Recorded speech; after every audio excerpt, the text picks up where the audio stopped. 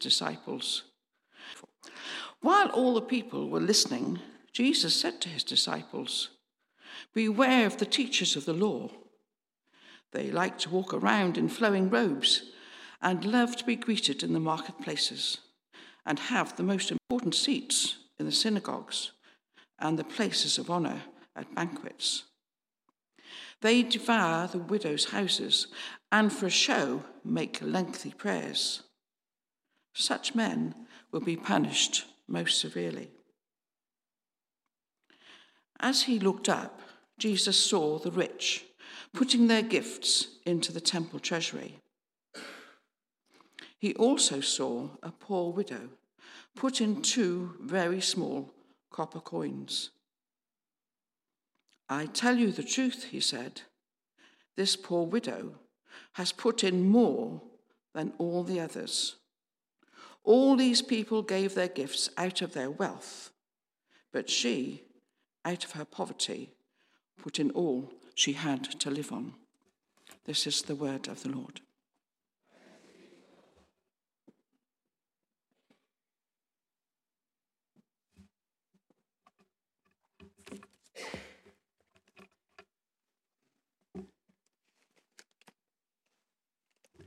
Thank you, Anne. Let's pray. Father, we thank you for your word. And as we look into it, we pray that your Holy Spirit will bring it alive in each of our lives to better equip us to serve you as you deserve. You are an amazing God. And we thank you for all that you give us and all that you bless us with. Amen.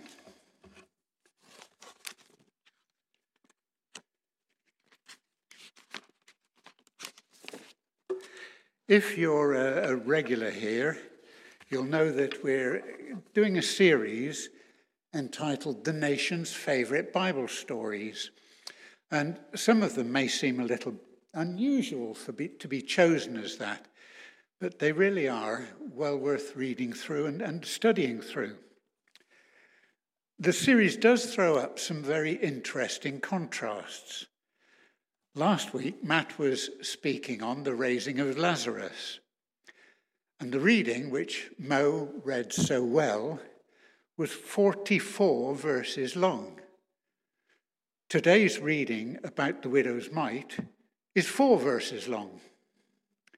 I'm not sure which is the better or easier, but I know which Anne preferred reading. It might seem, as it's only 4 verses, to be a minor event in the life and ministry of our Lord Jesus. But I trust that as we study the event a little more closely, we'll see that there's a lot for us to learn in this short passage. This event is recorded in just 2 of the Gospels, Mark and Luke, Mark chapter 12. It comes towards the end of both of the Gospels. And it comes after what's been termed as the triumphal entry, which is what we celebrate on Palm Sunday, when we remember Jesus riding into Jerusalem on a donkey and being hailed by the crowds. "Hosanna, Hosanna," they were shouting. Although Jesus and his disciples don't remain in Jerusalem after that momentous occasion, they do return from time to time. Jesus does continue his teaching, and the questioning and the opposition still continue.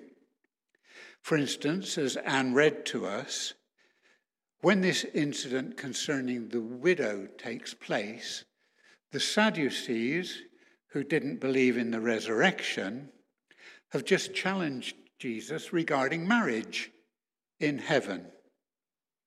And the teachers of the law, who like to pick finicky bits, they've been discussing with him whether the Messiah was simply an earthly descendant of King David, in other words, not divine as such.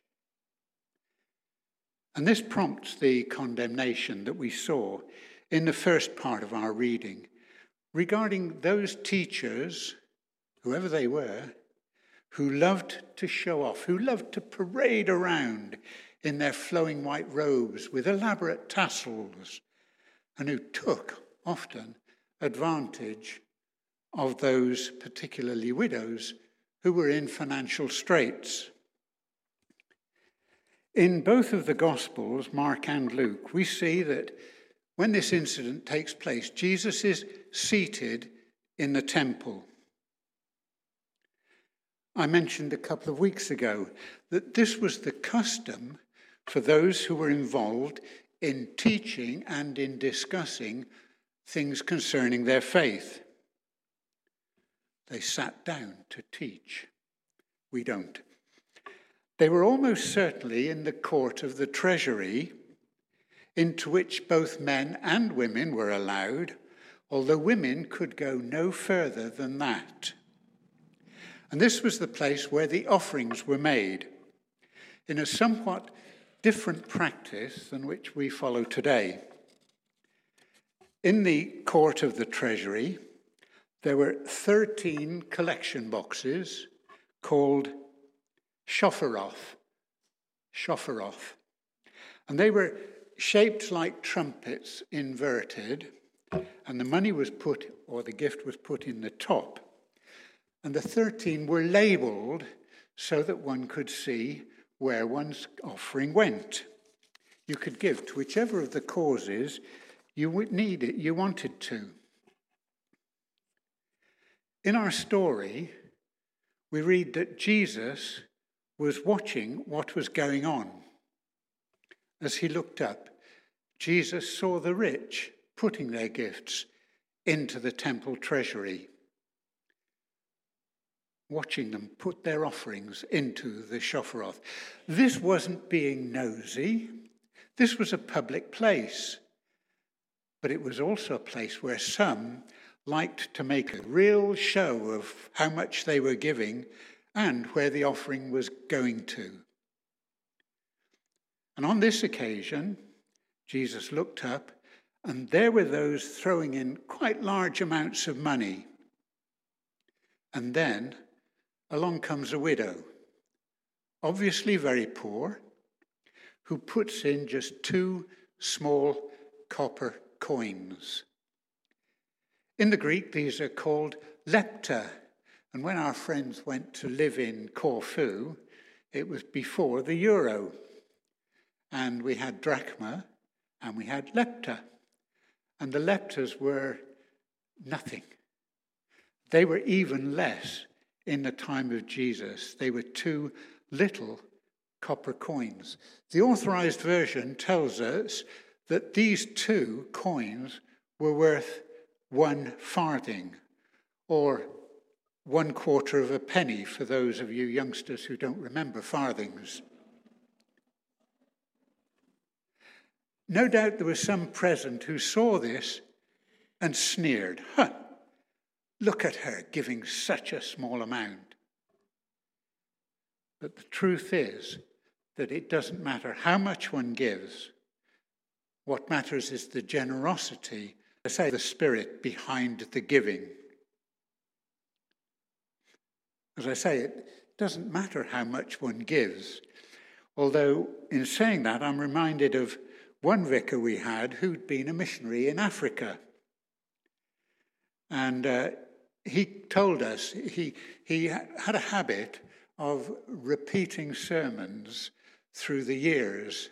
So Anne and I heard on at least 2 and probably 3 occasions the story that he told quite regularly, that when he was in Africa, finished speaking, the collection plate went round.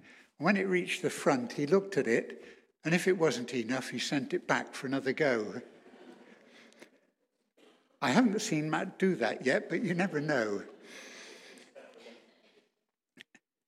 Anyway, Jesus saw this and said of the widow that she had given more than all of these supposedly pious people had put in together.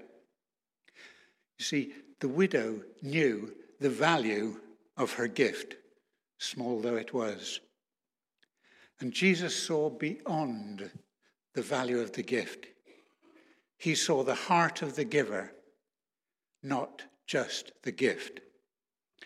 King David had a heart like this, and how one only has to read the Davidic Psalms to see how much he loved the Lord and how his life was centered around serving God in so many ways.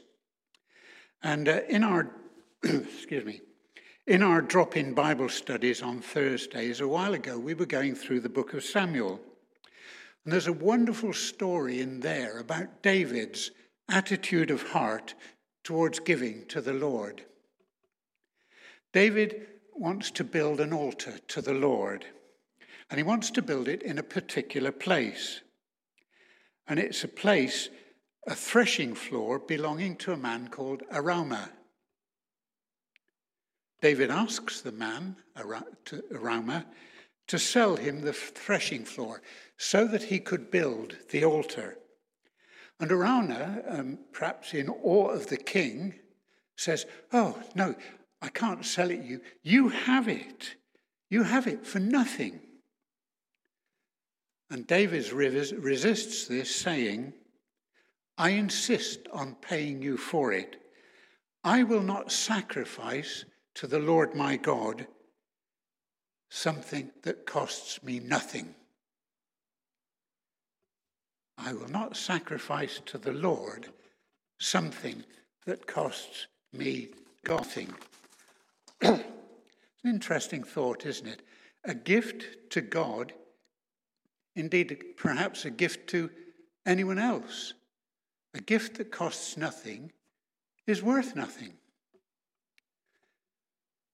If, as we should, we acknowledge that everything that we have comes from God, then it should be a joy and a privilege to give back to him. We're going to be learning, we heard it at the start of the service, we're going to be learning a lovely new song, Everything. He gives me everything. It's an acknowledgement of this amazingly generous God. It's a privilege to give back to him. And you never know what blessings might occur. This might take a moment, but I want to read a little story. And those of you who have heard it, I apologize, but it's worth listening to twice. And it's a story Nicky Gumbel told us. What you give to God, he multiplies.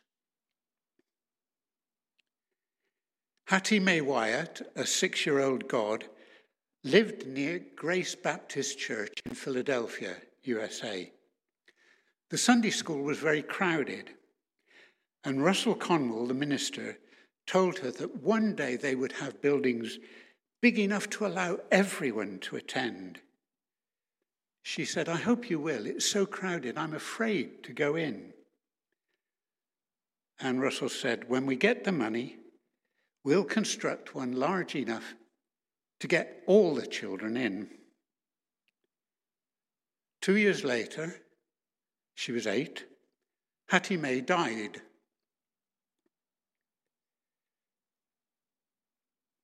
After the funeral, Hattie's mother gave Russell a little bag that they'd found under their daughter's pillow. It contained 57 cents that she'd saved up. And with it was a note in her handwriting to help build bigger so that more children can go to Sunday school.